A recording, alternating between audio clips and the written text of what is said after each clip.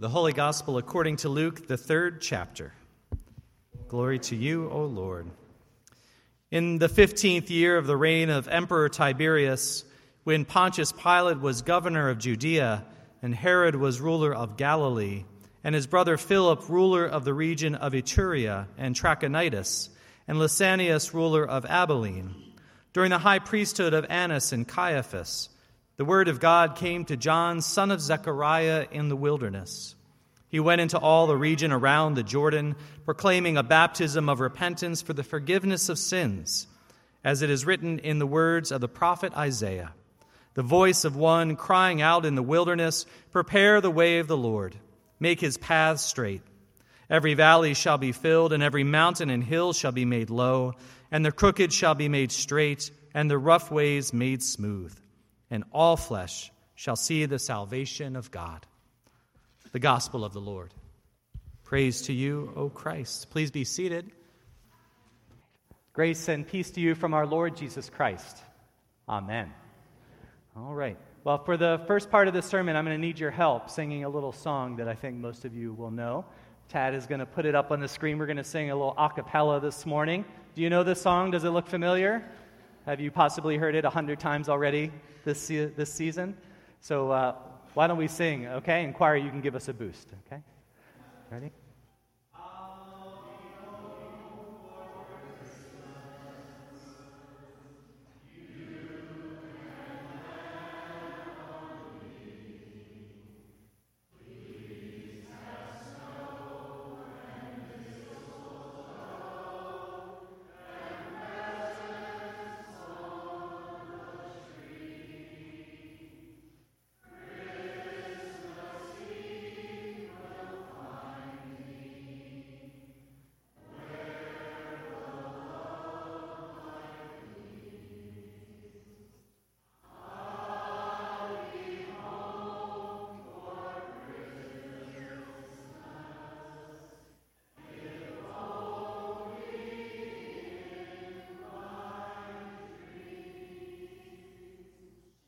Oh, well done. You should all be in the choir.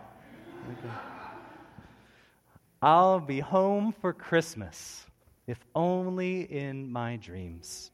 I love this classic Christmas song, and it sort of becomes my theme song in the week leading up to Christmas. As you may know, my family heads up to my in-laws' house for Christmas about a week before Christmas happens while I'm here and doing Christmas Eve services, and then I fly up to see them on Christmas morning. So that 7 to 10 days between when they leave and when I arrive, I'll be home for Christmas becomes my sort of theme song. It's on heavy rotation on my phone.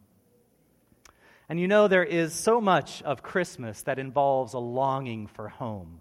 Whether you're dreaming of being reunited with family and friends, or traveling to a particular place, or the nostalgia for a home of your past, or simply longing for the childlike wonder of Christmas that we saw again this morning at our Christmas pageant at 9 o'clock. And the longing for home is one of the central themes of our Advent season as well. Last week, on the first Sunday of Advent, we heard a longing for a new future and eternal home, far from the troubles of this world. In these middle weeks of Advent, John the Baptist prepares the way and talks about how God will make the path straight and the ground level so that exiles can return home. And at Christmas, God makes God's home with us here with Jesus, who takes the name Emmanuel, God with us. And the symbol of that home is the manger, where family and friends and strangers and animals all gather together around the Christ child. I've been moved this week by our passage from the book of Baruch, which is a letter to people longing for home. And don't worry if you've never heard of Baruch. I don't think you take it personally. But Baruch appears in the Apocrypha, which is that set of semi-official books that fall in the middle of some Bibles. And Baruch was the secretary and the friend of the great prophet Jeremiah. And the book is really much more of a letter from Baruch, who was in exile in Babylon, to those who remain in Jerusalem. And our particular reading for today from Baruch is a beautiful section that scholars call a poem of consolation. A poem of consolation. And it has served as a reminder to me in this season that while exile can be a physical or political experience, it is also very much a spiritual reality. The Babylonian exile, which lasted 70 years, during which Baruch was writing, was full of a longing for home, not just for a place and a land, but for a relationship with God and a community, a longing for restoration and redemption. And we are familiar in our lives with forms of spiritual exile. We can be exiled in our relationships or by our sin, by loneliness, anger, hopelessness, by fear or grief or anxiety or shame. We can feel exiled even when we are in a room full of people. We can feel exiled from the home that we once had, or perhaps a home that we never had, but we wished we did. We can feel exiled from family, exiled in a persistent grief, exiled in anxiety or depression, exiled from our truest and best selves. We can feel exiled from the life we once thought we were going to lead, that we had imagined for ourselves, but never materialized. At a communal level, our culture is experiencing a profound experience of exile in loneliness. And there were some recent articles from the Boston Globe and Philadelphia Inquirer that had caught my eye about this epidemic of loneliness that we're experiencing in our world. Last year, the Boston Globe magazine ran 2 articles. One of them was entitled, "The Biggest Threat Facing Middle-Aged Men Isn't Smoking or Obesity, It's Loneliness." And the follow-up, "My 2 Weeks as America's #1 Middle-Aged Loser." And in the author of these 2 articles, Billy Baker, reflects on the challenges of maintaining friendships and what some have called an epidemic of isolation and loneliness in our culture today, which has profound consequences. Baker writes, "The Surgeon General of the United States has said many times in recent years that the most prevalent health issue in the country is not cancer or heart disease or obesity, it is isolation. And that loneliness has been linked to an increased risk of cardiovascular disease and stroke and the progression of Alzheimer's. One study found that it can be as much of a long-term risk factor as smoking." And the Philadelphia Inquirer ran an article earlier this year entitled, "Philadelphians Are Lonely and Young People Feel It the Most," says study. And this article said that 41% of people in the Philadelphia area and closer to half of all Americans, according to this survey, are lonely.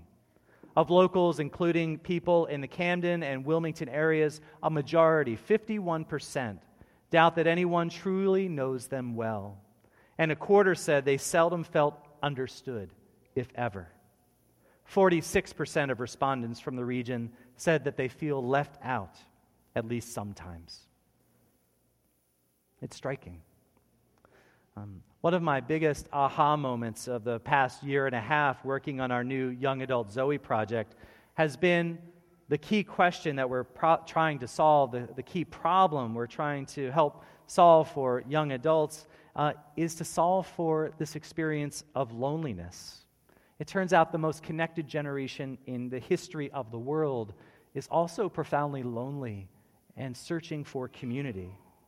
But it's not just about the technology or about the time of life. I see it and I hear it running through many of the conversations I have with people of all ages, with a range of reasons as various as each person. Over and over again, I hear that we are all longing for home, to feel at home with ourselves, to find a home with others in community, to experience our home in God. For those of us who know too well the experience and effects of exile, Baruch has a word for us this morning. 2 words, in fact. He says, take courage. Take courage. And he says it 4 times in his letter. Like a little earlier in the book, he says, take courage, my children, cry to God, and he will deliver you from the power and hand of the enemy. For I have put my hope in the everlasting to save you, and joy has come to me from the Holy One, because of the mercy that will soon come to you from your everlasting Savior. For I sent you out with sorrow and weeping, but God will give you back to me with joy and gladness forever. Take courage. Take courage when you feel alone, when you despair, when you are pained by separation, when you feel forgotten. Take courage when it feels like nothing is working, like you can't do anything right, like it's one step forward and two steps back. Take courage when you are angry at the world, when you harbor a hidden sadness, when you feel invisible. Take courage when you feel stuck. Take courage in your struggles. Take courage, for God will deliver you because of the mercy that will soon come to you, and you shall be restored. Take courage.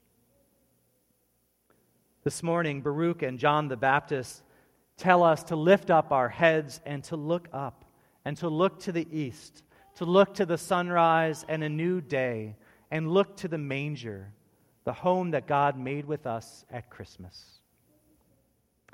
Author Frederick Buechner wrote a book some years ago called The Longing for Home. And in that book, he writes about his encounters with the legendary preacher George Buttrick. And he writes that Buttrick said something in a sermon that always stayed with me. He said that on the previous Sunday, as he was leaving church to go home, he happened to overhear somebody out on the steps asking somebody else, "Are you going home for Christmas?" And I can almost see Buttrick with his glasses glittering in the lecture light as he peered out at all of the people listening to him in that large, dim sanctuary and asked it again. "Are you going home for Christmas?" And he asked it in some sort of way, Buechner says, that brought tears to my eyes and made it almost unnecessary for him to move on to the answer to the question, which was that home, finally, is the manger in Bethlehem, the place where at midnight even the oxen kneel. Home is where Christ is. Take courage. God has made a home with us in the frayed and hungry and messy mangers of our lives, and we will be home for Christmas, and not only in our dreams. For finally, home is not something that we have to go looking for in the past or in the future or somewhere else, but God has brought the home to us right here in Jesus. As it says in the book of Revelation, "See, the home of God is among the mortals. He will dwell with them, they will be his peoples, and God himself will be with them. He will wipe every tear from their eyes. Death will be no more. Mourning and crying and pain will be no more, for the first things have passed away." Take courage. Well, I started with a song, and I'll end with a song too, but I won't make you sing, and I'm not going to sing it either. It's a much harder song to sing, but it is also one of my favorite Christmas songs by one of my favorite bands called Over the Rhine. And it's a Christmas song called Trumpet Child. And it's a jazzy interpretation of the birth of Jesus, who is the trumpet child, and all that he comes to bring. And there are a couple of jazz references you'll notice to Satchmo, Louis Armstrong, and to Thelonious Monk. And the lyrics go like this. "The trumpet child will blow his horn, will blast the sky till it's reborn. With Gabriel's power and Satchmo's grace, he will surprise the human race.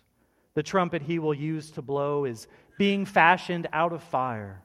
The mouthpiece is a glowing coal, the bell a burst of wild desire. The trumpet child will riff on love, Thelonious notes from up above. He'll improvise a kingdom come, accompanied by a different drum. The trumpet child will banquet here until the lost are truly found. 1,000 days, 1,000 years, nobody knows for sure how long. The rich forget about their gold, the meek and mild are strangely bold. A lion lies beside a lamb and licks a murderer's outstretched hand. The trumpet child will lift a glass, his bride now leaning in at last, his final aim to fill with joy the earth that man all but destroyed. The the trumpet child comes again this Christmas to bring us home, to be our home, for once, for now, and forever. Take courage. Amen.